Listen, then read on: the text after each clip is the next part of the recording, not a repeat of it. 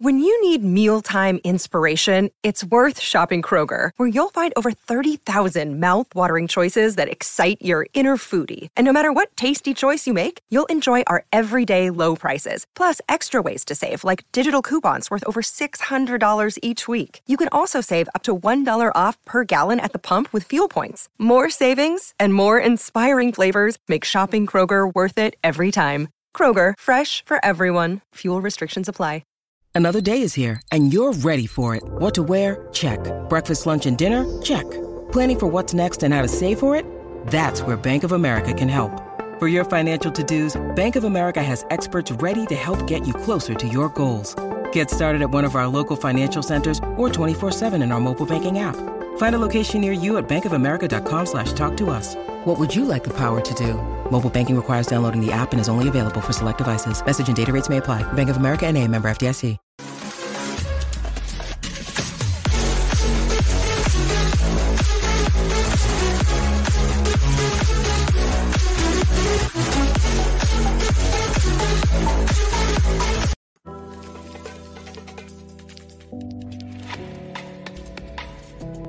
West Cork Beard Company make beard oil and beard balm for a strong, healthy, great-looking beard. Handmade from all natural ingredients in Clonakilty, West Cork. Check out their YouTube channel for beard care tips and advice, or catch them online at westcorkbeardcompany.ie. For Gooners everywhere, this is the ultimate football app for you. For match highlights, interviews, and the best Arsenal videos and podcasts. Download the free Gunners app now from the App Store and Google Play. Good evening, good afternoon, good morning, wherever you may be. Welcome back to the Same Old Arsenal podcast, episode 109, Room 101. Well, we call it Room 101. That's the basis of it. But basically, we're going to have a chat about things that get on our nerves, about Arsenal and football in general. And then we'll have a chat about whether it deserves to go into Room 101 or not. That's about it, really. Hope you're all well. Hello to you all in the chat box already. Hope you're all staying in and you're not going out anywhere. You naughty, naughty people. Just like here in Ireland, we're only allowed to go 2 kilometres away from our house if we're exercising. Not allowed to go out unless I'm going to the chemist, going to the doctors, or going to the shops. So the wife has had me up the ladders since Monday. And I'm literally down from the ladders. Literally, I've still got paint on my hands. You've got a nice suntan as well, Craig. Have I? I think that's just the camera. I've been messing with the camera settings to make me look like a bit of an Adonis. So I'm glad it's worked. It must have done. Harry thinks I look good. Well, Harry. Well, what can you say about Harry? He's a good-looking boy, isn't he? He's not my flavour of the month at the moment. After he beat me last week, I'm still not forgiving him. I couldn't believe it. Couldn't believe it. Shocked me out. Unbelievable scenes, Lee. Yeah. Unbelievable scenes. How are you, judges? Anyway, how are you? Do you know what? I'm all right. But I was just saying before I come, I'm having a bad day today. It's just, for the first day, it's just got me down a little bit today. Staying in. Yeah, well, I've watched all my Netflix ones that we've been recommending, and that I've gone through now. Bulletproof being the last one. I think it was so good, Bulletproof, that I've run out of razors. So I'm growing a beard. I'll tell you, I'm going to say I'm growing a beard just because for the fun of it. It's just because to try and keep you entertained. Well, I actually like the way that it's kind of brown down the side and white across the top. It's kind of a two-tone. Yeah. It's just great, isn't it? It looks good. So I've had people say it looks good. People say it looks a bit older. So at the end of the day, I'm not going out nowhere, so it don't really matter. So that's why I thought I'll do it. I certainly wouldn't do it any other time. But so why not? So so now I think it may be because I finished watching Bulletproof last night, and because there's no more, I thought I've gone into a little bit of depression. It was that good, but I don't know. But other than that, have you finished Luther? Yeah, I went through Luther within a few days. That as well. That was great. But so if anybody can get on the chat and recommend some decent, already have. Line of Duty. Have you watched that yet? Oh, I've watched that. Yeah. Oh, have you? I mean? Oh, right. Yeah. Okay, sorry. I'll tell you what I am watching now. If anybody hasn't seen it, all right, it's called Sunderland Till I Die. It's about following them through the season. Absolutely brilliant. Like, you know, I can't wait for the Tottenham one. I'll be subscribing. What a year to do a Tottenham documentary. Oh my God. The gift that keeps on giving, isn't it? Like, couldn't make it up. You couldn't make it up, like, you know. So I've watched Power. That's very, very good. I've watched Power. So I started watching Power, but it's too much rudeness in that for me. I've just got to go. I've got to go. Hold on 1 second. I've got to knock at the door. Oh, have you? No problem. It's a bit rude, isn't it? Every 10 minutes, people having sex all the time. It does calms down though in the later series, I think. It does. Does he get married? No, it just calms down in general. Oh, right. I thought that's normally what happens when you get married. Dan, how are you? Yeah, well, thank you, mate. I've completed Netflix. I think most of the stuff that people are saying I've watched, to be fair. Sons of Anarchy I started watching, but then it went off as I was about to get into it. But I've watched all the ones that Judges has watched. I'm into Bulletproof at the moment as well. Like Judges said, it's a good one. He rang me up that night ago and said, "You watch Bulletproof?" And I said, no. So I'm just coming to the end of the first one of that. Got another season of that. But apart from that, mate, it's all been pretty chilled out. I'll get to work from home, so I'm quite lucky. So I'm one of the lucky ones. So I can't complain really, mate. As much as it is a bit of a sorry time for some people, I'm one of the lucky ones. So I certainly can't complain. Yeah, I lost my job actually last week. Yeah, and I'm sorry to hear that, mate. That's, these things happen. No one saw this coming. I'm sure one day I shall be back. I'm sure. Well, I hope. Knock on wood, it's temporary. But hey, if it's not, we move forward, don't we? We go again. Harry, how are you, sir? Yeah, not too bad, man. Not too bad. This thing's getting to me a little bit as well. The not going out. Not so much.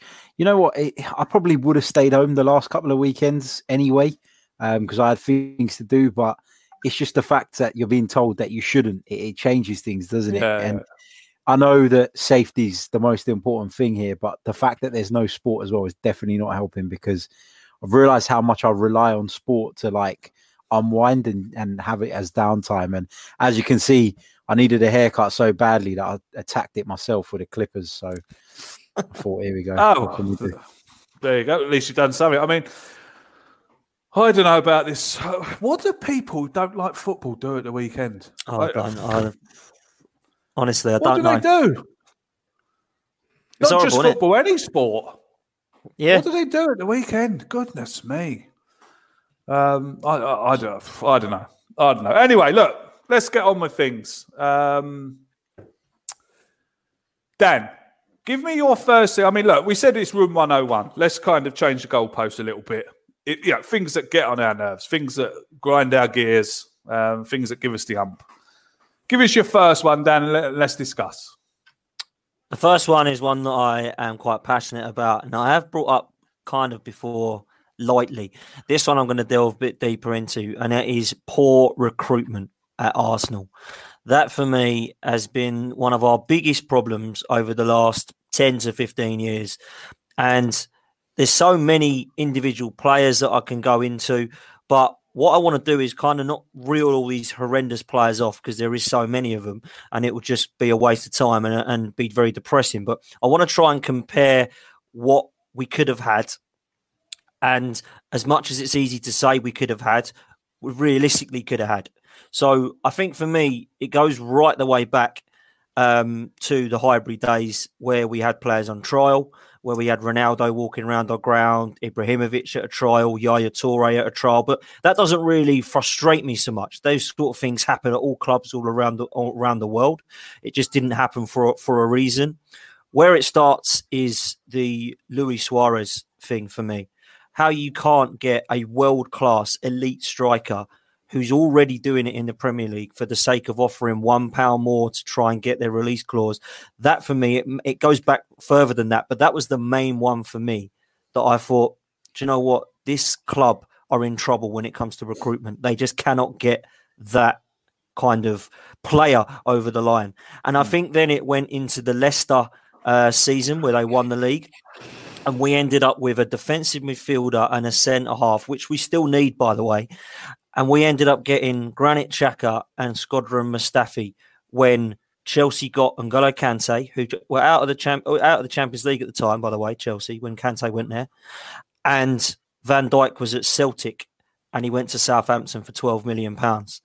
If we would have had Van Dijk and Kante in our team for the last 5 years, which it will be now, we would be a different side. Might not win the league, but we would 100% compete, in my opinion, because them two positions defensively would stabilise us, and in midfield it would balance us as well. N'Golo Kante and Van Dijk are two, in my opinion, of the best in the world in their position.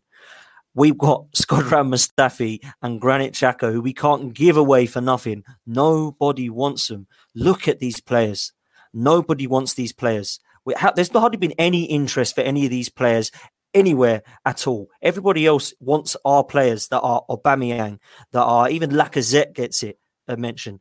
Look at these players. They're stuck with them. Nobody wants El Neni. Mkhitaryan stinking out the place on 180 grand a week. Kolasinac, 125 grand a week at left back. Mustafi, even Socrates.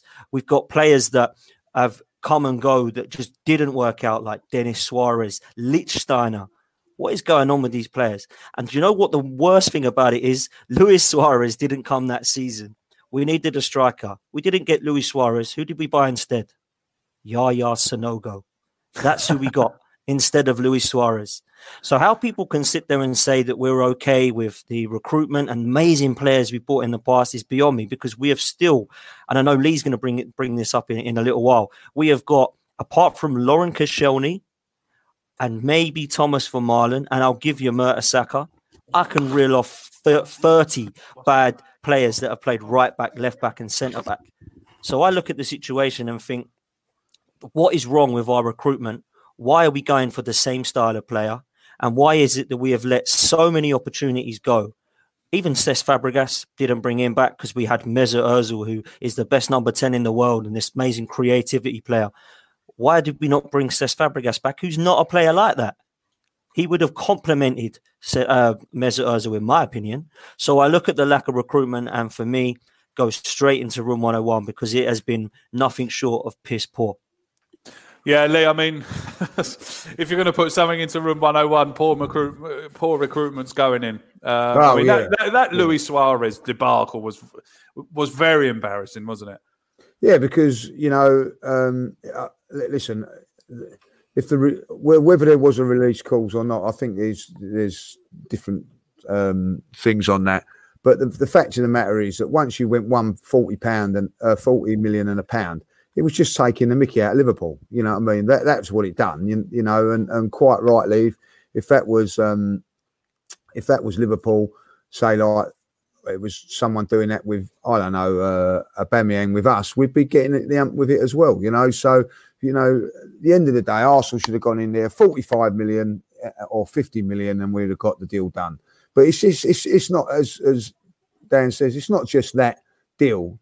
It's been going on for far too long. Even now, 75 million or how much it was, 74 million for Pepe. It's ridiculous. It's absolutely ridiculous. We pay over the odds for certain players. The cheapness of the defenders that we buy is incredible. I would be more. I don't know what's going to go on, but like 75 million to get two central defenders is what I want, and it just happens time and time again. Look, there have been some decent signings coming through the ranks and all that as well, but you have to look at it and think, if you are going to keep skin in all, you will.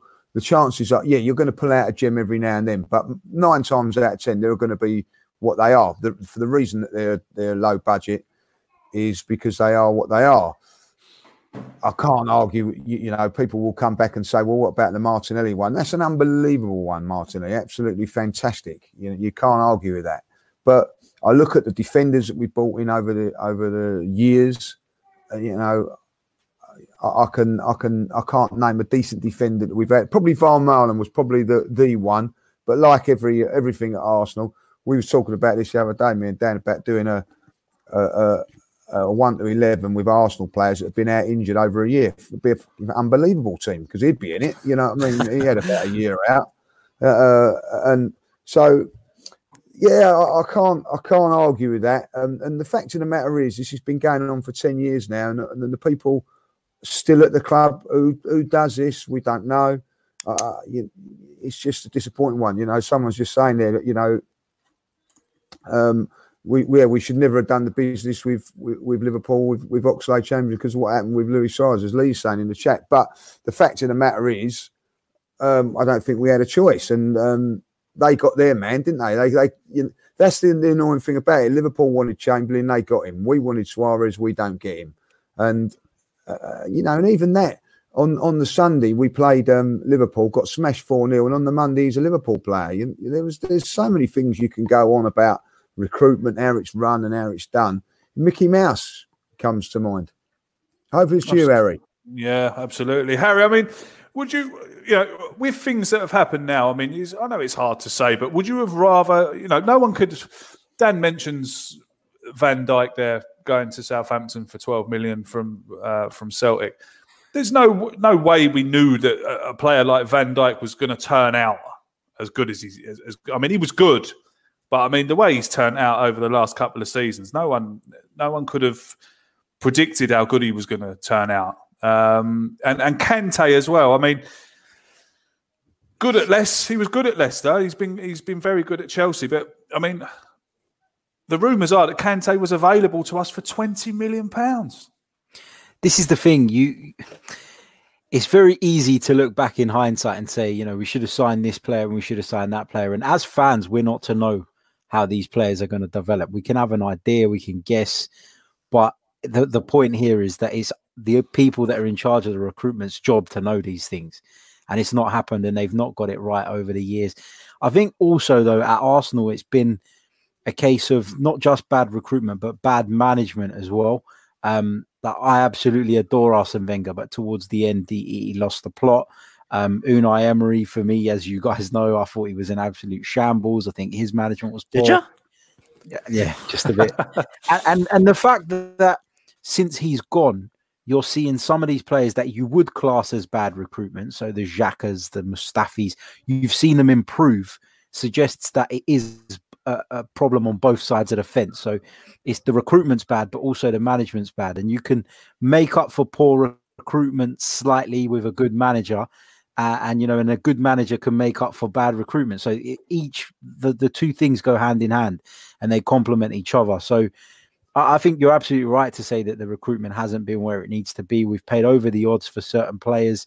I won't repeat the names again, but there's players that we've paid well over the odds for, which has then hindered us in doing other business. And the club just as a whole has been run really, really poorly for quite some time now. And this is just one of the many things that's not been up to standard. Absolutely. So, I mean, I think we can all agree that if I had a Room 101 thing here. I like it. Like the action. That I haven't got. Poor recruitment goes into Room 101. It's in. Yeah, without a doubt. Lee Judges, what's your... Well, I'm just, putting it out here like VAR is just, for me, as a watching fan and goes to games and that, it's just ruined it all. It's just ruined my footballing experience, really. I don't celebrate goals because you're waiting to see them on the screen. When you're at the games, you don't even know what's going on. And I think VAR could be a good thing if it's run properly. So it's run by absolutely incompetent people. The person in charge of it all is Mr. Mike Riley. 2005, I can't watch a game of football where we was absolutely conned out of a game of football because of him in refereeing that game. And what is he's in charge of it all, and it just sums it all up for me. It's just the offside rule now. If you're a millimetre on, or your stud is, or your lace is onside. It's just absolutely. And I also think it opens up corruption, because I've seen some of them when I think, well, that's definitely onside, and somehow they've got the ruler to make that it ain't. And then other times you think it is, and they've made it till they haven't. And then I think when was the last game against West Ham, against Arsenal, you could clearly see that it was onside after 20 seconds when I got home. 4.5 minutes later, they're still trying to make it offside. So I just think that it's corrupt, and in fact, it's just ruined. And then obviously the coronavirus has absolutely put pay to it all. But I wasn't enjoying football, going to games as much, because you celebrate and then all of a sudden, hold on a minute, it's offside. And then, I remember being up at Old Trafford, me and Kevin, and Aubameyang got offside. We're just saying, just get on with it. He's offside. Come on, get on with it. And then they put it up on the thing that it was going to be a goal. And then when you looked at it, about 4 yards onside. It's about 4 yards onside. You know what I mean? Do you really need VAR? It's the incompetence of the referees and linesmen who are running it all that are making it. It's just a shambles. Yeah. It's an absolute shambles. When you go tennis, I love me tennis, and that's why I'm probably a little bit disappointed again today. Come to think of it, because they're going to get rid of Wimbledon, and one of the highlights of my summer that is going there. And they do it with the if the ball's in or out, they get all the fans involved in it, and it's a great thing, and you can't argue with it. But even now with this VAR, there's so many things that you still can argue about, and it's not. It's not the truth. The goal line technology, that it's off, right? There was one the other day I was watching, and this is my last bit of it. It goes off for a corner. You can clearly see it comes off of the forward, right? We can't get involved in that, they say. The corner comes over and they score. You know what I mean? And you think, well, what is going on? That was the League Cup final, wasn't it? That was the League Cup final, Villa versus City. League Cup final, exactly. Massive game as well. Massive game. Final. And, oh, no, we're not going to get involved in that. It completely changes the game. And you think to yourself, well, hold on a minute. You can get involved in that. I'm going to bring it up now because I watched it the other day. Song's little flick out against Chelsea, and then come on, I hate Spurs. I'm glad he got sent off, and I'm happy that he did. But then I watched Maguire about 2 weeks after that. It's completely, 100 times worse, and nothing's done. And it's just an absolute joke. And it's the inconsistency, I think, Lee, that frustrates everyone. Yeah. Harry, my biggest gripe with VAR is everything that Lee said, right? But my biggest gripe with VAR is why the Premier League referees don't use the screen. It works at the World Cup. I thought it worked very well at the World Cup, and I was very impressed with it at the World Cup because every single time there was a decision to be made, it was the referee that made the decision. The boys in the studio or wherever they are had said to the ref, I'm going to call that back there, have a look on the screen. I think there was a handball, or I think that was a foul, or I think it was offside. I need you to go and have a look and make a decision.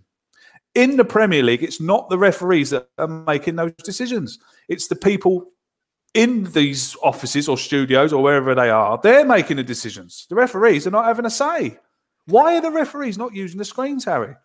It's just pure arrogance on the Premier League's part, because everybody else implemented VAR prior to us doing it here. It was working in Italy for a couple of years before they brought it into the Premier League. I think La Liga had it for a year before we did. There was Germany had it. And why they've decided to go down another route, a route different to the one that's been tried and tested, makes absolutely no sense to me. I think the judge said it on a previous episode that the referees are just going to get worse because they're not making calls. They're not doing anything. They're literally just watching things go by and thinking, if I get this wrong, it's okay because there's a safety net. It's going to damage the standard of refereeing unless you keep the responsibility on that man. People used to say that they didn't want them to go to the screen because it takes time. Well, it takes a bloody age sometimes to get the right decision without them going to the screen. So let the referee go and have a look. And at the very least, you will get a consistency within the 90 minutes of football that you're watching. That's all you can ask for. The nature of football is that there will always be debate. There will always be subjective decisions. That's why it's different to tennis, and it's harder to implement than it is in tennis, because it's not just in or out. There's so many subjective things. But if the one man is making the decisions throughout, then at least that one man is consistent within that game that you're watching. He might get it different the next week, but at least within that 90 minutes, you have some sort of consistency. And it drives me mad to think that the Premier League watched it being implemented around the world and thought, oh, you know what, we're better than that. We're not going to do it like that. We're going to do it our way. Well, their way is flawed. It's an absolute mess, and it's in danger of turning one of the best spectacles in world football in the Premier League into a laughingstock unless they hurry up and sort it out and join everybody else in using what is an excellent tool properly to its full potential and improving the game. Absolutely, mate. Well said. I mean, this is supposed to stop controversy, Dan. And it's been one of the most controversial seasons yet. Well, it was one of the most controversial seasons. Well, who knows? Until That's now. another story. That's another story. But yeah, it has been very controversial. I've only got three things to say on it. Firstly, he's already been mentioned. The referee should make the decision and go and look at the screen, 100%. Secondly, the rules need to be clear because they're grey at the moment. They're not black and white. No one knows what offside really is. Is it a toe? Is it a yard? Is it a gap? No one knows. The handball rule, that's got to be looked at because that's very grey at the moment. No one quite understands what a handball is and what a handball isn't. And the other thing is, for a spectator who me and Lee, number 4, what me and Lee will agree with as spectators who go to the games, and Harry, we don't know what the hell's going on when VAR's there. So, let me tell you, as a spectator on the armchair, it's the same. It's the same thing. I used to jump. I used to jump out my armchair. Now I don't. But at least you get the replays there because you can see what they're blown for. At the grounds, we don't even get the replays on the screen, so we just sit there not having a clue what's going on. I hate. The one that Lee mentioned, the West Ham one, you could see that wasn't offside without a line. You could see it wasn't offside without a line being drawn. It's crazy. As soon as it came up, I said that ain't offside. As soon as it came up. And I think the referees are getting a lot of stick here. It's a hard job as it is. There is a little bit of inconsistency with it. But, for example, the Lo Celso one, the stamp the other month, everyone was blaming the referee for stuff like that.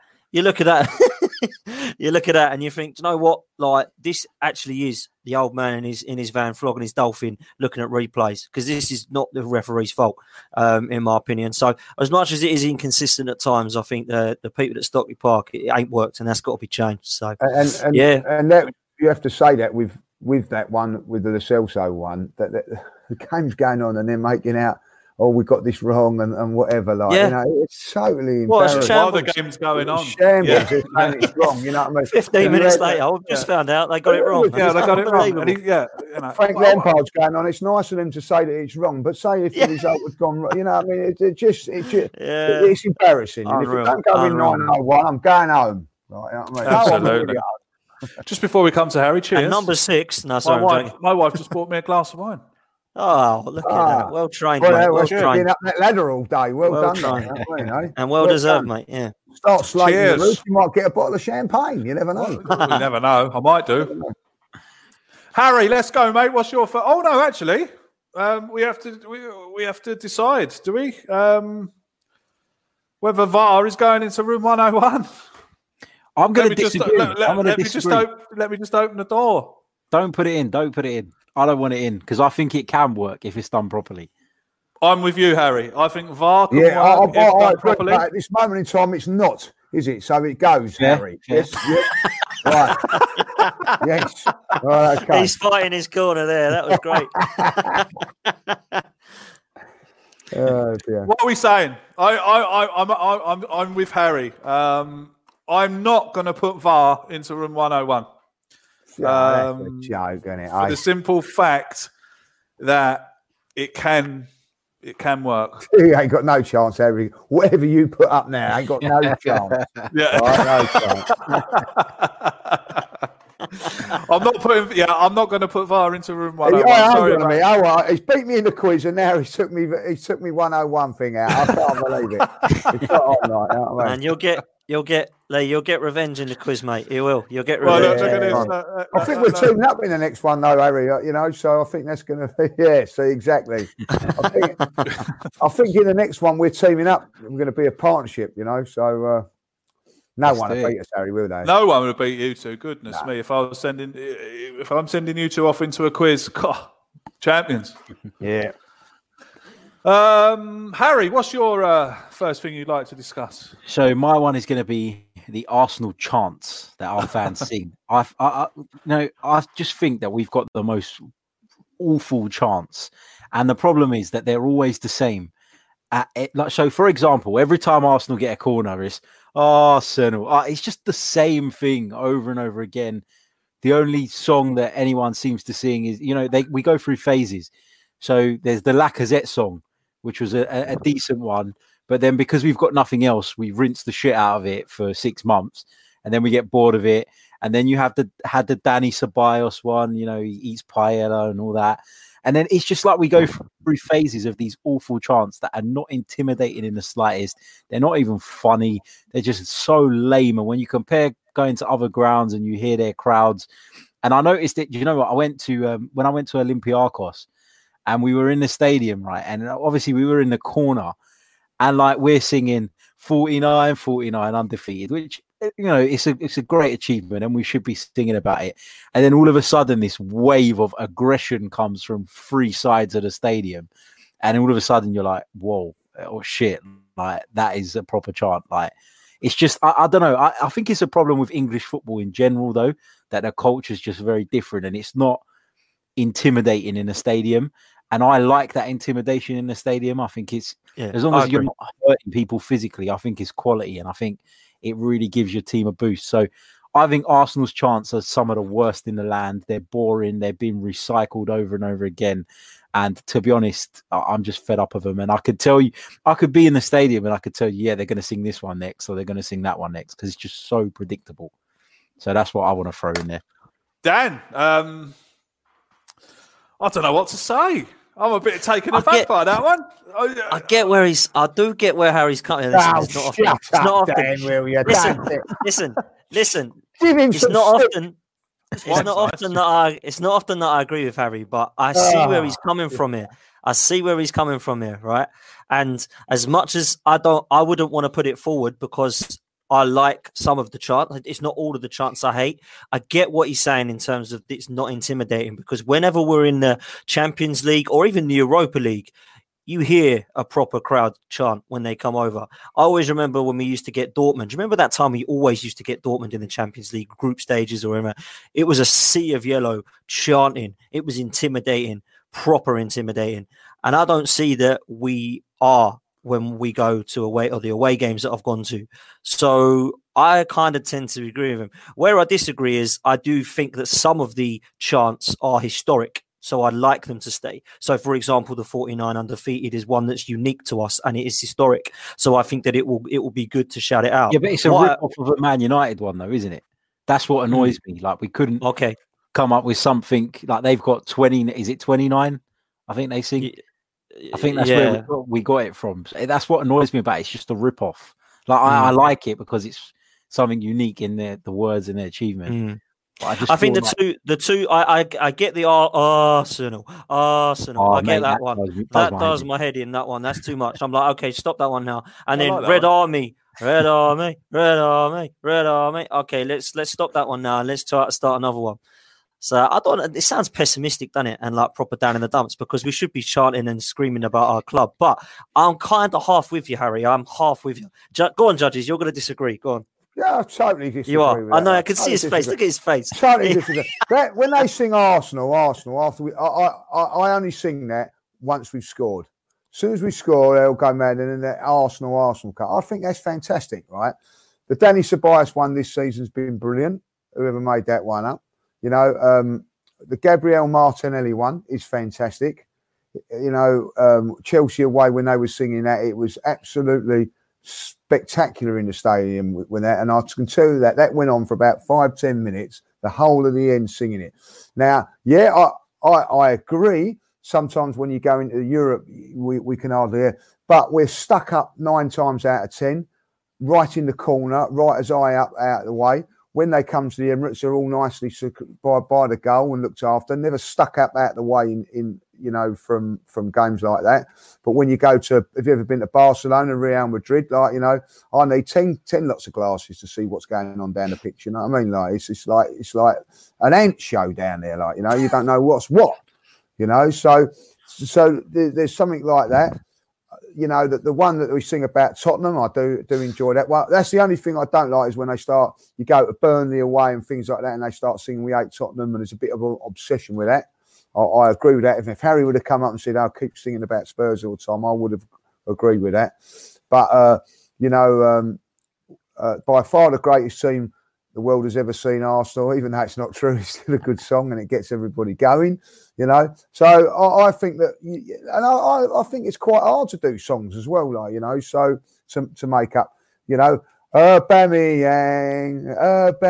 Whoever made that one, that was a genius, you know what I mean? Like, it's unbelievable. Come on. So, like, she wore a yellow ribbon. Come on, there's some really good ones. That's a good song. Yeah, that's an historic one. That's a good one. That's a good one. When we come out, for the FA Cup, that comes out, which is great. And also got to think, going back, Arsene Wenger's Magic. He wears a magic hat. When he saw the championship, he said, "I'm having that." They're classics. We drink together. That's a good one. We drink together is a great song. Like the one about Patrick Vieira was fantastic in its day. I remember going down Wembley Way in '98 with that one. As you come down there, the whole of the Arsenal fans singing that was fantastic. So even though it's Harry, and I was going to disagree with him, whatever, you know what I mean? I'm not having it about the songs. Right? The only thing that disappoints me about the chanting and the singing at the Emirates is, especially European nights, we always get outsung. Always. Like the Olympiacos there a couple of weeks ago. Goodness me.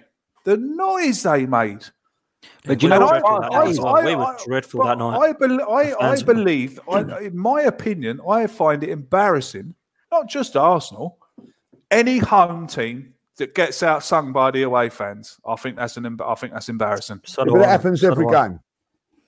At the Emirates. When you go away from home to all the grounds away from home, we outsung Chelsea this year. You're outsung all those sorts of things, because the fact of the matter is, you're all hardcore fans are all conjugated in one area.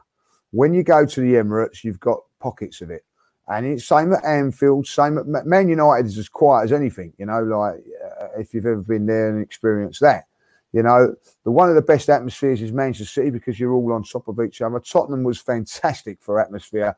Every time I've gone to Spurs have got three sides of their ground, and they're right up for it. Let's not get it wrong. And they give it. We have a little section there, and you sing your hearts out and all that lot. But on most games away from home, it's very, very quiet from the home fans.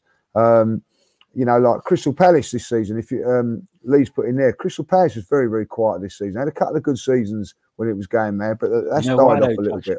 They had issues this season with their ultras, and they refused to turn up to a load of games. That section behind the goal, they had in the corner. Well, Crystal Palace were having a massive argument with them because they had promised them that they could move them into the middle of the goal before the season started, and then they didn't do it because some of the season ticket holders that were there refused to move their tickets. And then there was this massive thing, and they boycotted a load of games this season. So that's why that was then. See, yeah. Well, I see a lot of people taking the mickey out of them, but we've got our little crew there now that are starting to trying to get the atmosphere going at the Emirates. I'm not quite too sure. Yeah, the Ashburton Army, innit? Ashburton Army, is it? Yeah, I mean, a lot of people taking the mickey out of them on Twitter as well, but I say fair play to them. Do you know what I mean? Yeah, trying to get in there, trying to start some singing. They do, and they have done a little bit better this season. It's the atmosphere has been a little bit better this summer. But it is very, very difficult when you've got different pockets of it all. People come into the game 1 minute before. So years ago, you used to go on the North Bank, and you had to get there by 2 o'clock or early because to get your space, to get your, where you all wanted to stand. But now you've got your seat. So whether you go in there 1 minute from the end or 1 minute after, your seat's there. So you get people coming in just as it's kick off. And it's not, how many times this season, if you watch a game at the Emirates when they come out, it's half empty. You know what I mean? Because people are having a drink or whatever and get there. And, it's unfortunately, it's modern football for the home fans. You know, like the away fans seem to get there a little bit earlier for whatever reason, and it's just that's how it is. There's a snobbery as well. There's a snobbery about it. Like, for example, when those guys, Ashburton Army, were talking about trying to get something going in the clock, and they said about bringing a drum. And there was loads of people, I don't want to hear a bloody drum all game, blah, blah, blah. Go to Olympiacos, mate. There's about 50 drums. And shit on ours. There's this snobbery that I'd love all that. I love all that. Yeah, me too. And it's coordinated. It's coordinated and everyone gets involved. I mean, even the lower leagues. I mean, I'm an avid Cork City supporter here, and I go up to Turner's Cross. It's only 45 minutes up the road, and we had the cup final there 2 or 3 years ago, and like the boys had flares and in drums and trumpets, and the boys at the cup final, when the boys were walking out onto the pitch, they set the flares off. Now you're not allowed them, but of course the boys sneak them in. But the green flares were off, and they're all jumping up and down, holding the flares, and smoke's going everywhere, and all banging on drums and stuff. I love all that kind of stuff. That's what football's all about. Do you know? That's get behind your team. Do you know, like, I won't name the person, but someone got done at the Emirates for a flare, 3-year banning order. Not allowed to do this and do that, and was done under the hooligan. Now, I understand, right? I've got to say, but you go to these foreign games, and they was letting them flares off, and nothing's done. Yeah, they are very dangerous. They are dangerous, and I'm saying it is. But there's a fine line. I'm not saying that's the right thing to do. It's a stupid thing to do, really. In certain countries. So I know that this is the case in Greece. They've got the clubs have got agreements with their ultras, and there'll be somebody who's trained to deal with pyrotechnics that's allowed to use the flare, but only that person is allowed to operate it because they've been trained and they know how to do it safely, etc. And that's because they don't want to lose that. They make those agreements, and obviously it's difficult to do it here, and health and safety here is much more tight than it is in some other places and stuff. But what I'm trying to say is that there are ways of improving it, but it needs everyone to be singing from the same page, and unfortunately that you're never going to get that at the Emirates.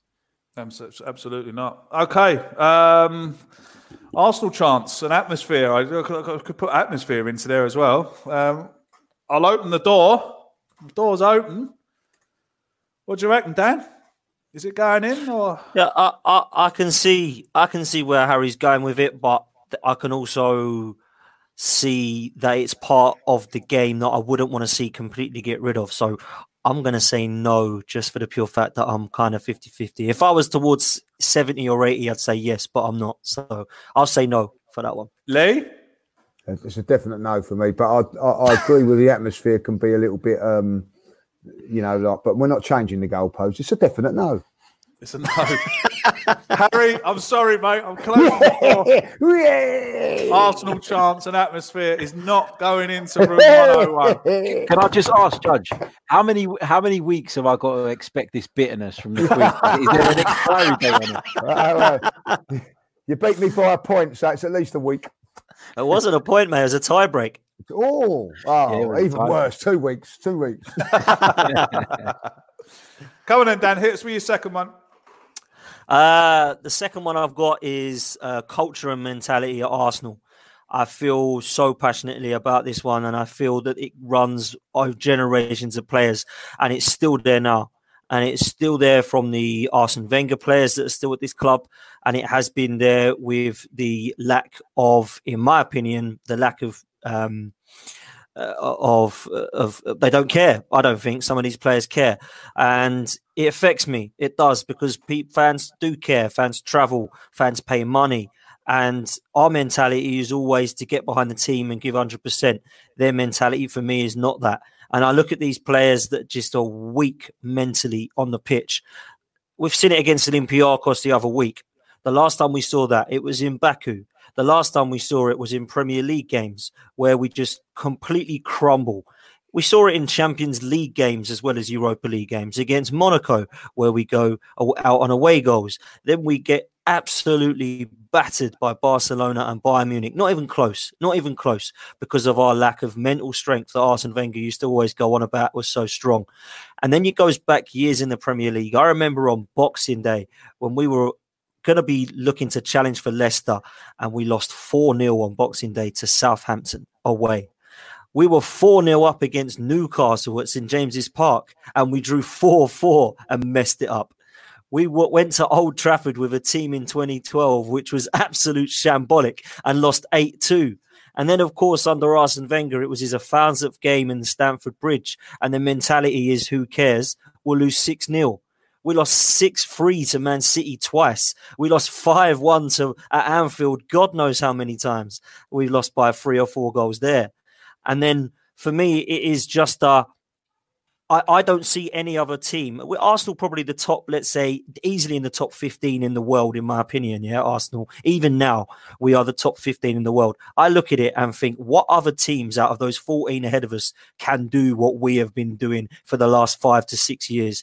It's absolute shambolic. And that has got to be down to mentality. The Fabregas thing comes out and it just sums it up for me. The podcast with him the other day, he said that Nasri and Van Persie were the only two with the same mentality and technical ability as him. And that got him down. Fabregas was crying when they lost to Man City. Almunia, Clichy, Senderos, Denilson went out for dinner and went and got pissed. He's crying in his apartment hotel like, I've just lost 3-0 to Man City when I think we're going for the title. And everybody else is laughing, going and getting pissed. This stuff has got to stop for me. The mentality in this squad is still there and still clear today when you've got Lacazette and Ozil still playing, but their mentality is wrong. They're still playing, though, every game. So for me, mentality is, and the culture of Arsenal goes into room 101. I don't want to see players like that. I want to see that change, and I want to see strong mental strength. Lee, it's a very good one, that. And I'm kind of glad that's been brought up. The mentality at Arsenal, the mentality of the players has been a problem for a while.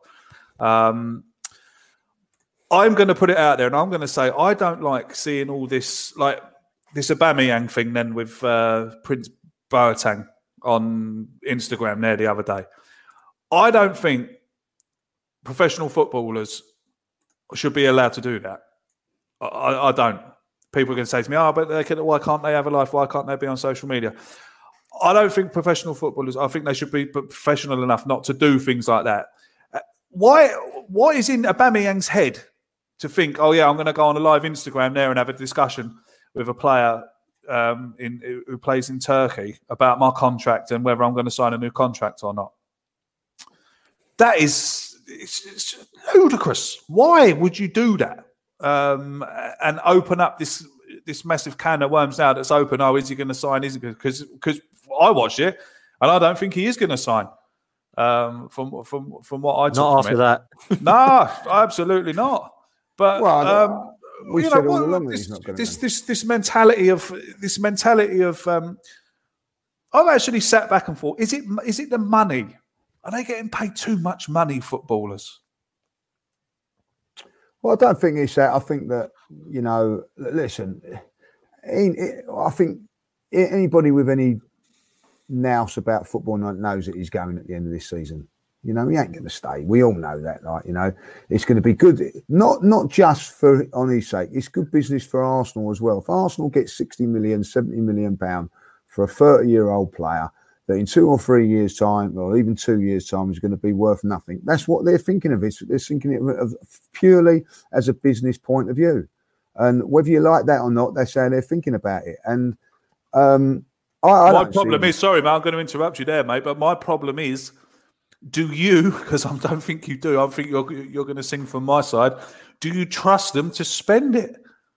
No, I don't trust them to do anything. That's the thing, It's a difficult one, but you say about that, he's not the only one that does that. Like Harry Kane's come out this week and basically said, if they don't match my ambition, I'm going to go, and why? And you're dead right. Why put yourself in that position? But listen, no one knows what Aubameyang is actually thinking. I think it was somebody who was it from Barcelona, one of the old players from Barcelona, was it Petit, turned around and said, if you're thinking about going Barcelona, don't. You know, you don't know what it's like to be at the Arsenal. So there are all sorts of implications in that, like, you know. But I think it starts from the top and it working its way down.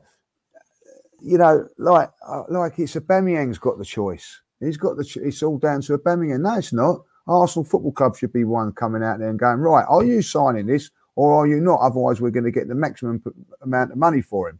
And that's what we're looking to do. And I don't think so. I think that when Dan goes on about weak, I think that he's right, because it's not just the players are weak. I think it's the whole club, the mentality from the start, from the top culture, to the bottom. Yeah, culture, of it all. You know, the first club to get someone with the coronavirus is an Arsenal person. You know, it's just unbelievable, isn't it? It's unbelievable, isn't it? Like, you know what I mean? Weak. We are weak. We're the first ones. You know what I mean? To get it. You know, and of course everybody else then falls down, but we're the first. And you know, there was a time when Arsenal weren't bullied in games. Up. You're well done. You know, you must have been doing your decorating skills must be very, very good. That's all I reckon she's trying to get me drunk. Well. Hey. Room 101 then, son. Room 6 won't be room 101. Room 69, hopefully.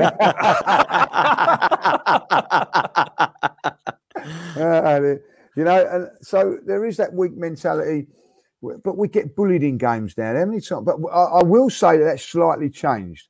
But does it really need to take 2 years to get that mentality done? So I think it's a lot looking at the players. I think that, you know, what Dan was saying, a lot of that comes down to recruitment. We've recruited weak mentality of players, you know. So for me, I think the mentality of the club is shambolic from top to bottom. So for me, you know, I hate to say it, but Dan's going to get 2 in here, Harry. I think, right, you know. So. Well, yeah, Harry. Look at the mentality of Wolves and Sheffield United this season, and then look at the mentality of Arsenal.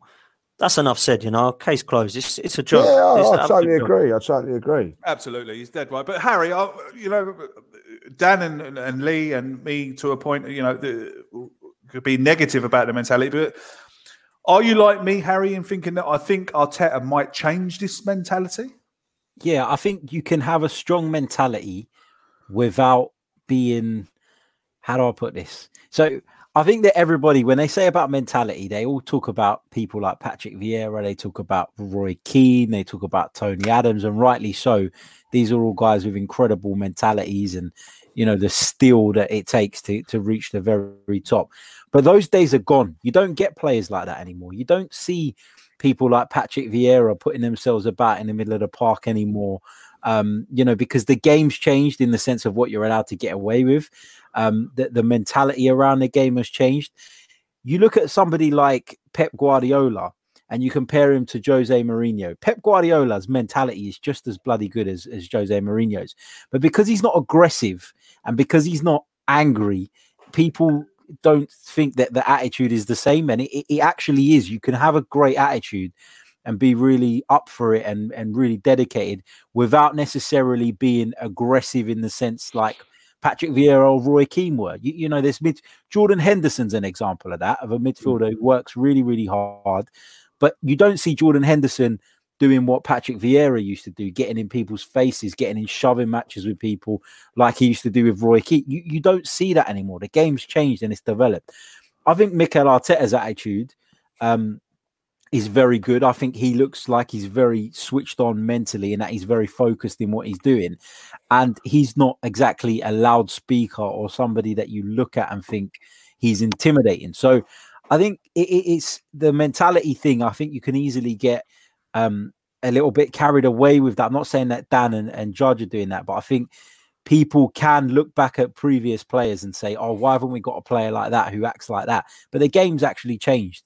And if you look around world football, you won't find another Roy Keane anywhere. You know, you might find... Exactly right. The game has changed from those sort of guys. Exactly.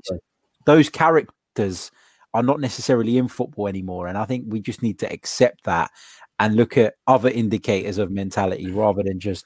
You bring up a good point there about, because I think the majority of people you brought up there, Harry, as well, were captains, yeah? Like the Roy Keane and Patrick Vieira's. Look at the captains now. Look at the lack of leaders. Look at how many captains in this day and age would walk into the captains of those teams in the 90s and 2000s. They just wouldn't. Cesar Azpilicueta or John Terry. Don't Stephen mind anyone Gerrard, else, Dan. Don't mind anyone else. Look at the captains that we've had. Oh my God. Don't, mate. It is a shambles. I mean, you're forgetting about we support a club that gave a player the captain's armband because it was his birthday.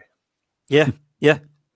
It's all right. It's a joke, man. The other thing is, the game's changed because, Tony Adams was said this, that if you was having a bad game or weren't quite having a good game, what you could do was kick a couple of fellas in the game and the crowd would be getting right onto you, and like, oh, look at him getting stuck in. You can't do that now, So if you're having a bad game, somehow you've got to, ride through it a little bit more. Like you can't go in a crunching tackle and get the crowd back on your side. It's difficult to do that nowadays, and so I would say from that point of view, it's a lot harder. But leadership, I think, comes down from a lot of these guys were brought up in differently. They're pampered now in the academies and all things like that. I remember when I was involved doing the school football when Charlie was playing.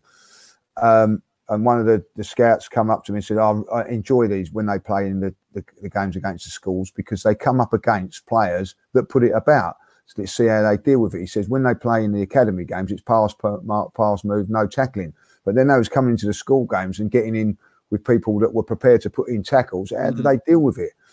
So that's an academy scout saying, I want to enjoy this.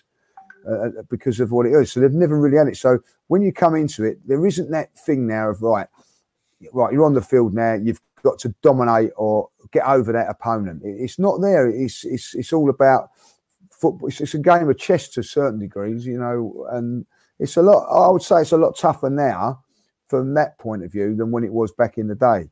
If you go back even like Vieira, which is 2005, 2006, so 15 years ago, and see how the game's changed in those 15 years. It's incredible. It's absolutely incredible. The tackles that were flying in, if you even go back, Lee, I was watching a game here the other day from 1970 something, and the tackling. Oh, it's unbelievable. Oh my God, how has he not been taken off on a stretcher? And the referee's just like, move on. In today's game, it's a straight red cards. Exactly. So from the 70s to 2005, or whenever it was, 2006, 2007, so the tackling's always been there. But now it's not. So the game has completely and utterly changed. And I think that the characters have gone out of the game as well. Like what we're saying, that Company was probably the last one. That like John Terry before him, Tony Adams, but there isn't, name another central defender that's like that now. In the whole league, it's very, very difficult to say, isn't it? Van Dijk, probably, but you're struggling. Yeah, well, this is where the game has changed, isn't it? I mean, the central defenders now are so clued into positional awareness now that they're not having to make these tackles. You get players that are made captain, maybe not because they're natural born leaders, but because they lead by example in what they do. So, like, you look at Lionel Messi, and he's the Barcelona captain, not because he goes around the pitch telling everybody what to do, but because when you're in trouble, when you need to turn to someone, he's your man. And that has come into the game a little bit more. You even saw it at Arsenal when Fabregas got the captaincy. You saw it when Thierry Henry got the captaincy. It's often used as a bargaining chip to keep somebody at a club. Yeah, it's a bit of a point. Yeah, how did that work out for us? Everyone we made captain left. Yeah, exactly. But commercially, to have your star man as your captain makes sense as well from sponsorship's point of view. I know we hate talking about that, but it is a reality nowadays. So there are other factors that make a captain these days. And there's players I look at, like, for example, if you look at Arsenal, you'd say that Socrates or David Luiz are more vocal, than some of the other players, but you wouldn't make them captain because it just doesn't fit. So sometimes a different factor. But it's not just the captains, is it? Because look at these players that have left, and people have slated. They hate Sanchez for leaving for ambition. They hate Fabregas for going to try and win the Champions League. They hated the way Van Persie went. These players went because the mentality around them was so bad that they wanted to go and try and win the league. Well, I think they did go and win the league. Do you know what I mean? I think this Fabregas podcast really. I mean, for me, like I'm sitting there and and I'm hating on Van Persie and I'm this and I'm that. When you listen, and Nasri, when Nasri left, he's going for the money. No, he probably didn't. He probably went for medals. And Van Persie probably went for medals, and they all won stuff. So how can they've all won stuff, man? Exactly, man. They've all won stuff. Even Oxlade-Chamberlain now, he's come back to the Emirates a few times. People around me booing him. Shut the hell up, man. He's going to go and win the league and Champions League again, whatever it be, potentially. Yeah. So what is it? Why are we booing this guy? This is a guy who was a great servant to Arsenal, and he didn't want to leave. He was told at the end of the day that we ain't really going anywhere. Fill your boots. So he's gone to Liverpool. I can't hate these players. It's not like they're not even like Alex Oxlade-Chamberlain. Okay, is perhaps a bad choice. Fabregas, Van Persie, Nasri, all these players that have left, Sanchez. They're not from London. They're not Arsenal fans. Yeah, they don't give a shit. So they don't care. They're going to go and win trophies. So that's what they've done. There's no loyalty anymore. There ain't loyalty anymore. We know that. So poor mentality for me. With Oxlade-Chamberlain, I do feel that he had an affinity to Arsenal. I think, but he was badly managed. If I'll be honest, by certain things, and he was a little bit injury prone, and I think they thought that was a good deal. I don't know. It's you can't argue with the mentality of it all from start to finish, and. Most players that have left us have gone on to win things. Clichy, Sagna, Fabregas, Nasri, Van Persie, Sanchez, Aubameyang will probably leave and join. Well, there comes a time when all those players, right? And I say this now with Van Persie, certainly with Sanchez. It could not so much with Fabregas because he was always going to go back to Barcelona. Right, there was always that. But when these players, Nasri and whatever, they've probably turned around and said, right, what are we doing? Who are we going to buy? Who are we going to get this? Who are we going to get to come in? Van Persie come out and said that. You know what I mean? Now, if you'd have gone in for that thing, I don't think Van Persie would have left Arsenal if they would have come in and said, well, we're signing so-and-so, so-and-so, and so-and-so, and we're going to go on and try and really go and win the league. Don't forget, these guys have been at the club as youngsters with all those top players of the Omris, Vieiras, Bergkamps at the club. And now they're all the same. So who are you going to sign now? Oh, well, I think we're going to sign Alex Song from here. We're going to sign so-and-so from here. And they wanted to hear, no, we're going to go and sign Xabi Alonso. We're going to go and do this and we're going to go and do that. And that would have made these players sign. But the fact of the matter is, what happened was, and certain players like Sanchez, like Nasri and all that, well, I'll tell you what, you come to Manchester City or you come to Man United, we'll double your money and you will have what you want in place in this team. And that is exactly what's happened. Yeah. So not only are they getting the money, I have arguments with my mate at work who's a Spurs fan saying, Walker's out of all the leaving. I said, why is he out of all the leaving? He doubled his money. He only left for money. I said, no, he doubled his money. And also on the which is great, but the cherry on the cake was that he was always going to win trophies. And at the end of the day, that's what a player wants to do. Yeah, exactly. They still want to win trophies. But at the end of it, it's all about earning. It's all about getting that little bit of money as well, and if you can get both, hey, great news, great day. Right, I'm opening the door. Yeah, put it in there. Stick it in. Arsenal mentality. Yeah, stick it in there. It's in. Arsenal mentality is in room 101. Now, we were going to do 3 each, but I think we're going to stick it to 2. Because, I'm going to change my one, make it a little bit quicker as well. All right, yeah, all right. Are you in a rush? No, I'm just saying that, Okay, no problem. Lee, what's your second one, mate? Changing of the away colour shirt. Oh.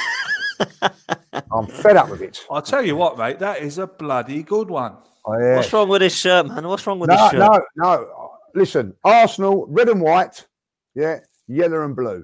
All of a sudden, like they're changing the colours to blue, black, white. Once you that one. Jesus, we've had navy and maroon. Remember that? You know what I mean? Horrible thing. Worst one was mint green the other season. Oh, that was horrible. Mint green one. That was horrible, wasn't it? Just for that one, it's just got to go into the locker, isn't it? Like, you know what I mean? Now, going back in the day, now you lot wouldn't remember this, but in 81, 82 season, I think we went into a green kit for the one and only time. It was pelters, absolute pelters on it, like, you know what I mean? As it happens, it become an iconic kit. But it weren't that. Now, go back all this time, it's acceptable. Oh, I'll tell you what we do. We're throwing a fur kit and all to make some more money. It's a money maker. That's all it is. Yellow and blue, red and white. That is it. The rest are shite, right? That's a great one. That's a great one. And they chuck them in, and it's all like, oh, we'll have another kit. When we all fall for it, you know, a third kit in Europe and things like that. Well, I never had a third kit when we was, you know what I mean? Like, it used to be like, do you remember in the day, if, say, for instance, you was playing, I don't know, a team was playing a dark shorts on, you'd play the yellow shirt, white shorts, yellow socks. That's right. I can remember that. Yeah, proper. You know what I mean? Like, none of this, because they've got white socks or we've got. I can remember watching Arsenal playing in the yellow and blue top, red and white shorts, and red socks because it clashed. I think they might have done at one stage, Craig. You know what I mean? Yeah. You might have had 4-1s when you was watching that. I don't know, but that's for me. I just think it's, you know, tradition for me. Yes, mess about with it a little bit. Put the stripe down the leg or put it across here like they have done, but stick to your traditions. And what annoys me about it is they never do it with the home kit. Why? Because everybody would go in uproar. So why do they do it with the second kit? That's my one. It's a good one, Lee. It really is a good one. Harry, what's your? Go against it, Harry. My thoughts. I'm with Lee on that one. Thank you. Red and white. And especially, I think with a lot of fans my age, one of my earliest Arsenal memories is obviously watching Arsenal beat Liverpool at Anfield in '89 in the living room with my old man, and the iconic yellow and blue kit that we've done it in will always stick with me. That top, that JVC shirt will always stick with me, and I always want to see that colour because it's iconic. It's our colours. I agree with Lee. This thing of the third kit for away European trips and all this rubbish. For me, it should be, if we're at home, it's red and white. If we go to play a team away from home who have got a yellow kit, then we wear red. Simple. What are your thoughts, mate? I get where you lot are coming from, and I think you're right. And I'd like. Oh, here we go. I am a traditionalist. I like Arsenal to wear yellow away. And I like Arsenal to wear red and white at home. But really, do I give that much of a shit that I'll get angry about it? No, not really. I think there's a simple solution to football kits, and this would cause no clashes. Your kit has to be all one colour.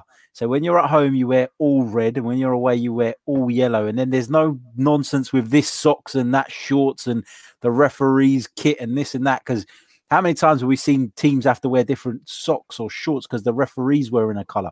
It's nonsense. I agree with Judge with the yellow. I think the referee not wearing black is nonsense. Yeah, exactly. You see him wearing pink or light blue. Yeah. Referee black, simple. What's wrong? It's done, dusted. Exactly. So I agree with Judge. I think it should be yellow and blue away, red and white at home, the traditional Arsenal colours. But I hear people moaning about, we've got this kit, we've got that kit. But you're the ones that bloody buy them. So why are you buying them? Like, if you're that bothered about it, don't buy them. Just buy the home and the away one. I don't mind, Harry. I'm going to say this now. I don't mind if they want to have a third kit and mess about with that. Mess about with a third kit, you know what I mean? But but the away kit be yellow and blue. And someone's putting up there, should the socks be red or white. That's a very good, because the traditional was that when growing up as a kid, they was red.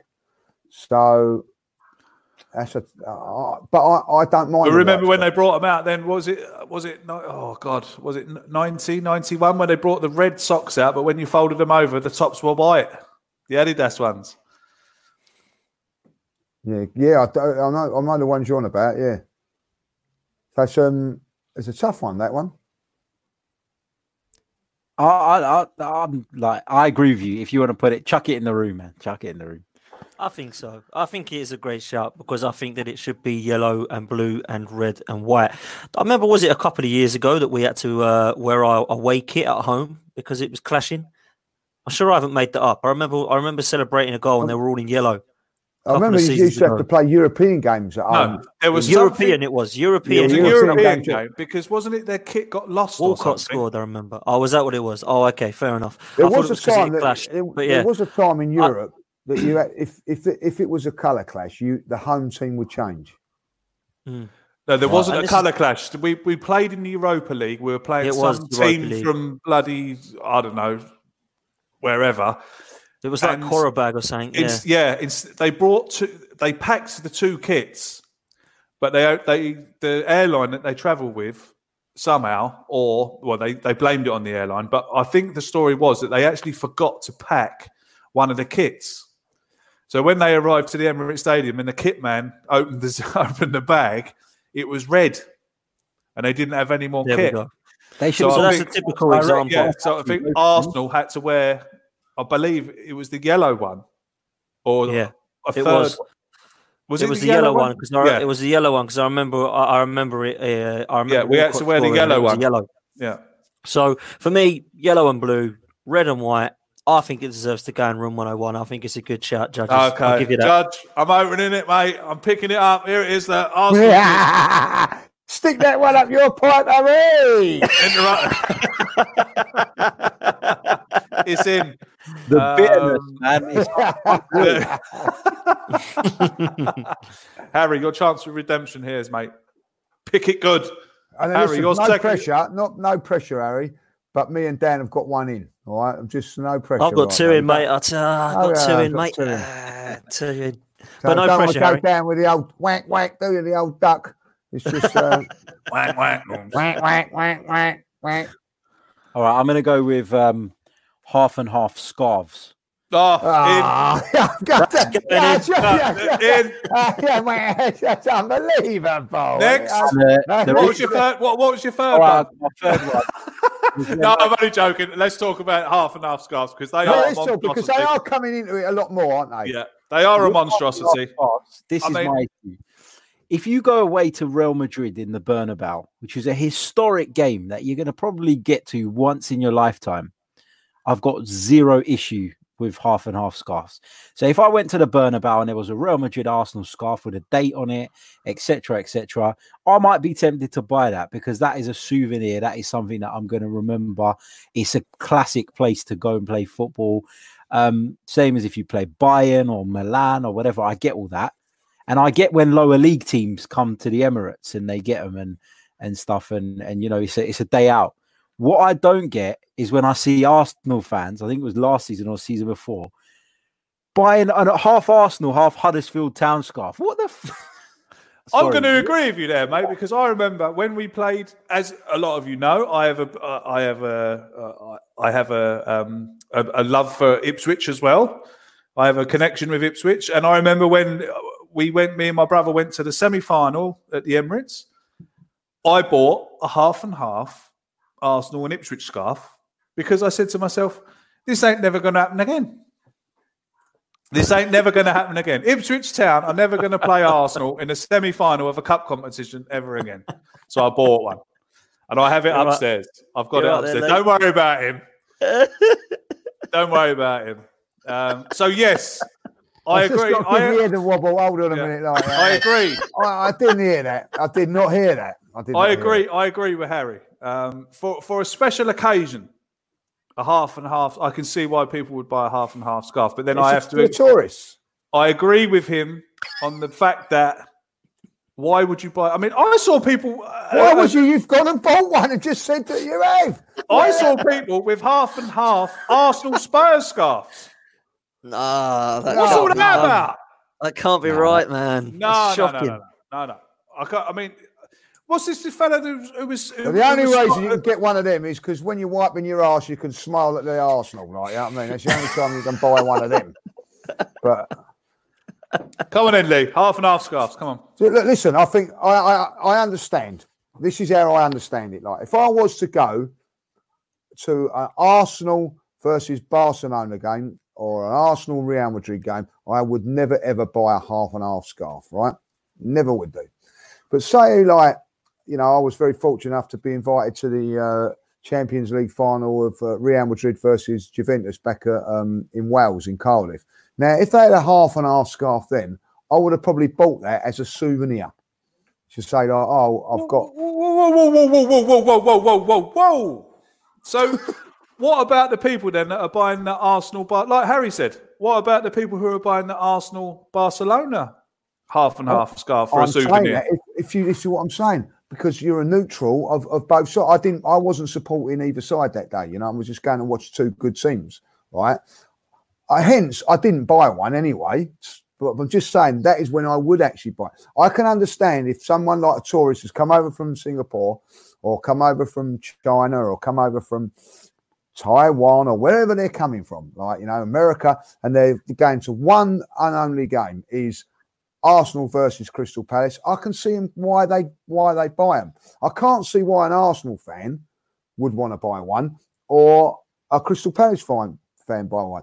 So if you've got a tourist, say, coming over from LA, it's his first game and it's Arsenal Spurs, I could see him going, oh, you know, Arsenal Spurs, the mentality by that. But for me, I think it's a no-go. It's a no-go. Sonogo. It's a Sonogo. And I would never ever buy one. But I can see why people would buy them.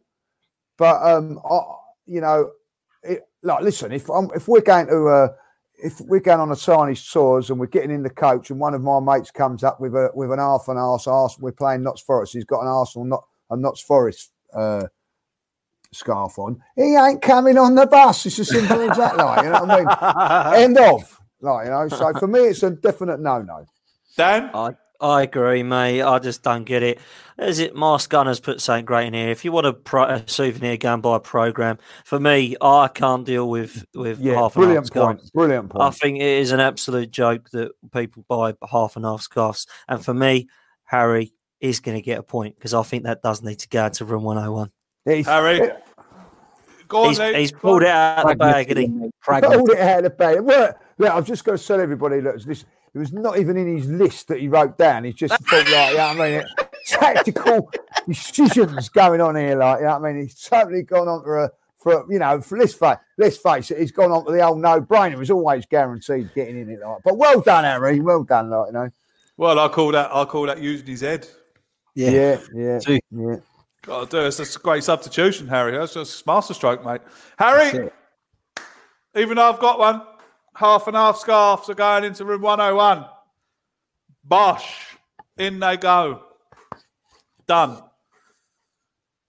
Are you in a rush? Will we go for number 3? I'm all right. Let's go for number 3. Dan, what's your third one? Number 3 is one that I feel quite confident will go in there as well. Allowing players I'll be the judge of that. Allowing players' contracts to run down continuously.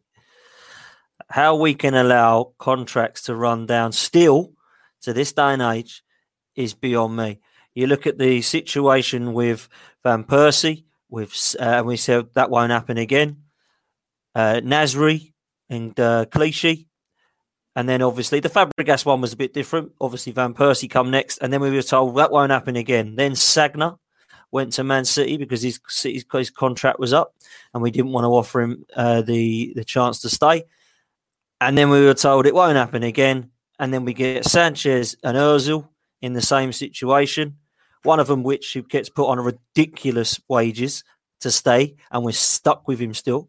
The other one goes in a swap deal to another rival in Man United. And then we're told, right, that won't happen again. Aaron Ramsey, He then goes and leaves on a free transfer, as does Danny Welbeck. And then we get told that's definitely not happening again. We've got a new board. Raul's come in, Uncle Raul, as everyone calls him. And then the same thing's happening with Aubameyang now. How can this be right? Yeah, and he was the one who said anyone who hasn't signed a contract with a year to go will be sold. Yeah. What a joker. Dan, so for me, crazy. Yeah, because we're running out of time, mate. We're not even going to debate it because it doesn't even need debating. It does. No, it don't need debating. That can go down as recruitment, which is already in room 101. On you now, as well, bloody hell, man. Yeah. Say again? Oh no, that's not recruitment. Well, it's part of the recruiting stuff. Recruitment is already in room 101. Contract negotiations. Negotiations are in room 101. Well done, Dan. Bosh. Shut. Hat trick judges. Lee judges. What's your third one? I'm actually getting a bit drunk. Lee. Dodgy central defenders. I've had enough of them coming to the club. Either being 30 years of age and can't defend. No good. I've not really, I'm going to say this, like, growing up through my life, right, people, the first two central defenders I really know was put me off my stride, Harry. Sorry, Lee, sorry. I sneezed it deliberately. It was David O'Leary, Willie Young, right, yeah? Willie Young was much maligned, right, okay? He'd walk into this team now. He'd be the best centre-half that I've ever seen. Then growing up after Willies. Huh? He's grown a goatee and he's talking about Willies. Right. Hey, Willie Young.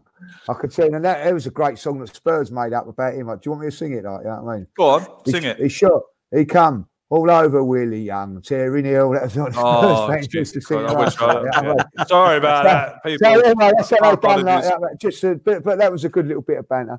So, but then obviously like Martin Keown, Tony Adams, Steve Bold, these players, you know what I mean? Like, and then along comes Sol Campbell, and then I put Vermaelen in it, and then from then on, people think that Koscielny's a great centre half, Socrates, Luiz, Schillaci,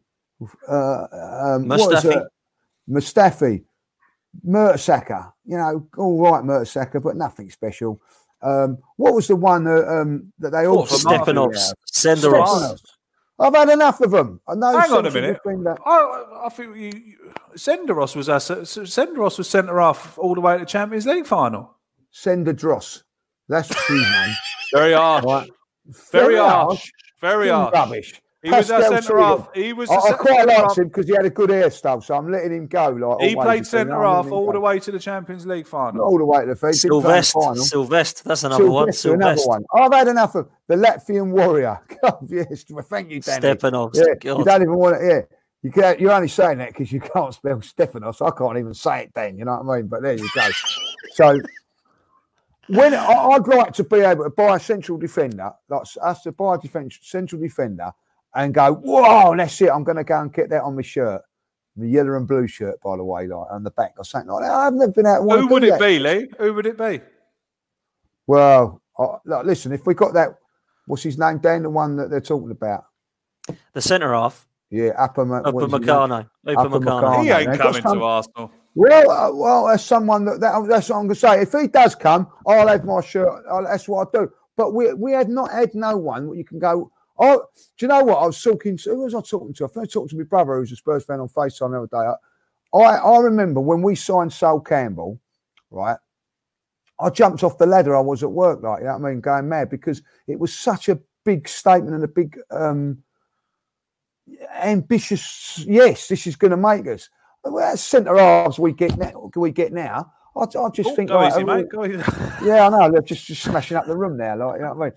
But the centre halves that we get now, they're just not. They don't excite me, and that's the reason why I want. Do you know what worries me is that Schillaci, Sylvestre, Senderos. We've got all of these players, Stepanovs, all start with an S, and we've just signed William Saliba. Very harsh on Senderos. I hope that's not a bad omen, man. I hope that's not a bad omen. You're allowed to have that one because, as is pointed out in the comments by Dave Atkinson, that's recruitment, isn't it? Yeah, that's actually very true. Dave, go and make yourself a cup of tea, will you? And leave the kettle off. Yeah. Judges is on one tonight, isn't he? We all know, and as Arsenal fans, we are not signing a new centre half because of William Saliba. Well, you know, end of story. We will not sign another. We will not sign a new centre half this year, Lee, because of Saliba coming. Simple as that. And that's why we've got to. It's got to go in 101, then, isn't it? Well, right. We'll see what Harry's got to say first. See if he changed my mind. Harry, what you got to say about that, mate? With the centre half thing, first of all, it is recruitment, so I'll scrap it for that. But as soon as we're going to entertain it, I'm having an head wobble. Seeing as we're going to entertain it, I think with the centre half thing, I think that it's very easy to just sit there and say, "Oh, you know, they're all crap and then they're no good." The fact is that Arsenal were never ever set up for any centre halves to succeed, and there was times where you could have put the Van Dijk there and we'd still leaked goals because as a team we were just not set up properly. Look at Leicester's title winning side: Robert Huth and Wes Morgan centre halves. Robert Huth is a Chelsea reject, and who the hell was Wes Morgan? Like nobody even knew who he was before Leicester come back to the Premier League. So the point I'm trying to make is that yes, it helps to have good centre halves, of course it does. But if you can't set your team up right, if your midfield don't protect them, if your fullbacks don't do their job as well, then you can make some of these players look worse than they actually are. Some of these players, like Schillaci, done a decent job at other places. You know, Mikhail Silvestre at Manchester United wasn't a complete disaster, was he? So what I'm trying to say is a lot of these players were made to look worse. And, you know, it's easy to say that they're all crap, but ultimately Arsenal haven't been able to defend for the best part of 15 years. And it's not just, it doesn't matter how many Campbell left. Yeah, exactly. But Sol Campbell was exceptional. But that's what we need. You can defend well with decent centre-halves if your team is set up right. That's my point. And but the final point, to wrap it all up, is it's bloody recruitment. So I think it should be scrapped. I have a predicament here, Lee. I have a big predicament. It is recruitment. Harry's kind of turned my head. If he does, I'm walking off the show in protest. Because if you think that those centre halves should be allowed to get you know, I don't know. I think it's very harsh on Rob Holding was good. Yeah, he was a good signing before, but.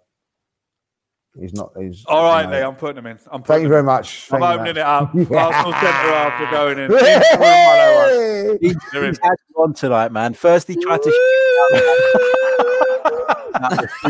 now he's stepping on down doing the same thing. Basically repeated what Dan said. Come on, what's your last one? Come on.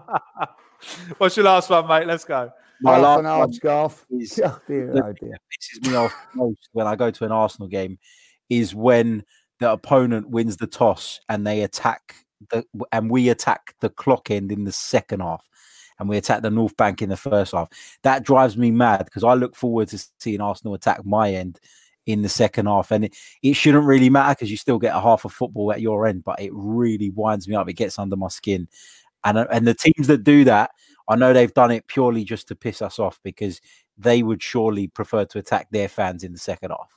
So it's just an irritation of mine. So I thought I'd put it in there. That's a good one. And obviously, the only what you're saying, Harry, is in that these clubs should respect the honour of, and they should let us attack the clock end. No, I think there should be a toss. Do you win the kickoff or not? Yes or no. And if you don't get this to decide what end you attack. It should just be flick the coin. Yeah, you get the kickoff first. Yeah. Whoever wins chooses if they get the kickoff first half or second half. And the thing with ends shouldn't come into it. So Arsenal should always attack the clock end first half. Yeah, I find it weird that the away fans would be annoyed with it as well because when you look at the away fans, like they're then getting the same as us. They're getting the raw deal as well. So exactly. It's just a bit bizarre. I don't really get that one at all. So I think it's upset the apple cart. I think Arsenal have done it at Anfield on a couple of occasions. Not every time, but on a couple of times. I think Arsenal have done it. to change it around, like, you know. But it's tradition, though, isn't it? I mean, I've done that since I was a kid. I've flicked a coin and you change ends, and I mean, yeah, it's just in the rules that they can do. It's changed now, isn't it? Because you used to have the choice. You could either kick or change ends, yeah, or change. But when you toss the coin now, you choose ends. Okay. So because I can remember like playing. So what Harry's saying is spin it around. You know what I mean? To the other way around, and I think I'm going to have to agree with what he's saying. Yeah, I agree with it. I do agree with it. Yeah, I do agree with what he's saying. I do as well. The other way around. That all right. Have it the kickoff. Look, we'll finish off that. Harry, room 101 is open. It's gone in, mate. It's closed. It's a good point. It's a good one, is that? It's a good one. It's a very good one. I mean, I can remember as a schoolboy playing for my hometown club, Clacton Town. We went and played this club in the cup one weekend, and the pitch was on a hill, and I was captain, and I actually said it to the boys. I said, "What do you want to do? Like, do you want to shoot down it? Because obviously shooting downhill, you're going to have the advantage first half. Shooting uphill, second half. What are we going to do?" So we said that we'd shoot downhill first half, and try and get as many goals as we could. But we ended up losing anyway. But for that kind of thing. What's the point of telling that?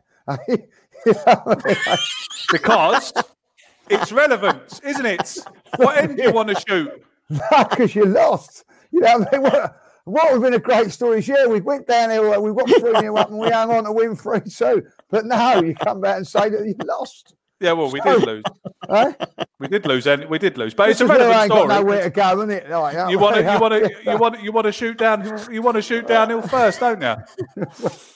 Yeah, if you won the game, yeah, but if it didn't, we lost. Did it?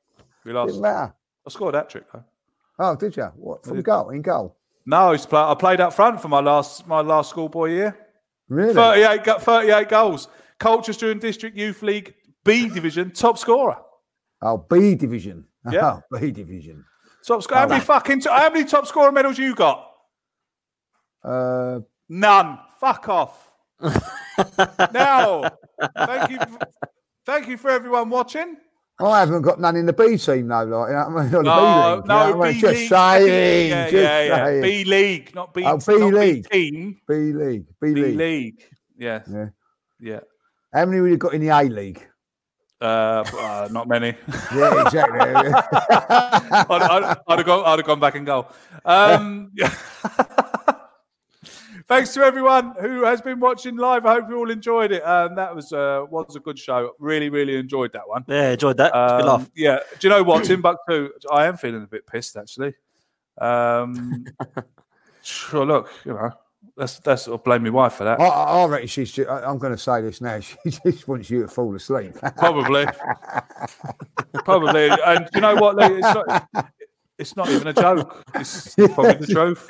Yeah. Is there any powder at the bottom of that glass? No, I have. Of all the times we've been doing this, I've just got to say this. Of all the times we've been doing this, right, I've never seen your wife offer you a drink at any stage, and it seems very strange tonight. Tonight.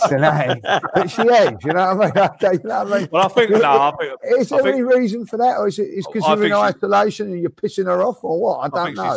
No, I think I'll be honest with you. I think she's feeling a bit guilty.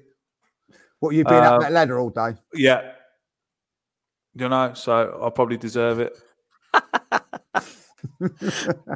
Look at that, always a gooner comment. Look at that. What's that? Where are we? Save you telling more stories about your school.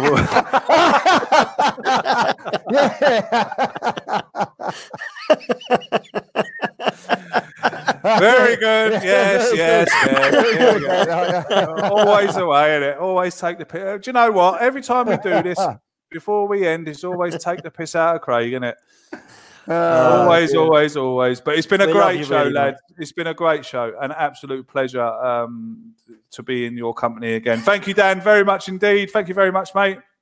Cheers, Matt, boys. Thanks very much. Hat-trick judges. Hat-trick, mate, just to let you know. Well done. Actually, yeah, Dan wins, does he? I think Dan wins. Well, what a competition, was it? Well, yeah. It is Room 101. Yeah, that's the show. Someone wins at the end. Someone wins at the end. Yeah. I did beat him tonight, so it can't be a competition, is it? Well, he got 3 in. He got 3 in, so I think we'll crown him the winner. Judges, thank you very much indeed, sir. Yeah, I enjoyed that. That was a good show. That was. Thanks for the invite. Thank you. Thanks for what do you mean? Thanks for the invite. just saying, I can't wait till next week for the old stories. I tell you, Well, I'll think of a better one next week. I'll think of a better one. That won't take you long, will it? That won't take you long. There's plenty. There's plenty of stories. Plenty of stories. I'll tell you about the story about when I got nutmegged in training at Ipswich and John Walk took me aside and had a go at me. Well, that would have been a better story straight away. What I mean? Had a proper go at me. Couldn't believe it. Or I'll tell you about the time when John Lyle told me that I couldn't catch a cold. Blimey. I'll tell you what I did enjoy story-wise was Graham's story the other week about Boris Johnson. That did make me laugh, that one. No, do you want a photo? No, thanks. Yeah. It's cool, that. Yeah. No, but what would have been good was if Boris Johnson turned around and went, No, I want a photo with you. Yeah. You're Graham from Arsenal Fan TV. Harry, as always, thank you very much, mate. Thank you, man. It's been good. It's been nice to have some laughs this evening as well. Yeah, it was a good one. Listen, lads, thank you very much for staying with us and watching us. I hope, this horrible isolation thing that we have to do, but look, we've got to do it. Big up to all the people who are working for the NHS, all the people in the UK. Big up all the people here in Ireland working for the HSC, which is pretty much the same thing as the NHS. Thank you very much for everything you're all doing. I don't know if anyone's watching is working on the front line or has been working on the front line. We appreciate everything you're doing. We'll do our bit. We'll stay indoors. We'll try and lighten the load. Look. At the end of the day, I know it's a pain in the arse, and I know it's a pain in the tits. But look, we've got to stay indoors. If we can do one thing to help people, and that is to stay in. It's not only helping other people; it's helping yourself. So, look, if you've got to go out and it's a necessity, then obviously go. But if it's not a necessity, like people here in Ireland are going down the road to go and have a cup of coffee, and just fucking use your head. Listen, the longer it's going to go on for. Absolutely, Harry. The longer you deny it, just stay indoors. I mean, look, I'm here with I love my family to bits, but it's cabin fever already. I'm only here a week. Do you know what I mean? But it's got to be done. So look, please listen to what you're being told. And the quicker we adhere, the quicker it'll all be over. Hopefully, fingers crossed. We were going to be back on Thursday. We are going to be talking the greatest, well, not the greatest, but our greatest Premier League 11. We'll see you Thursday. Until then, take care of yourselves and each other. Stay safe. Up the Arsenal. Up the Arsenal.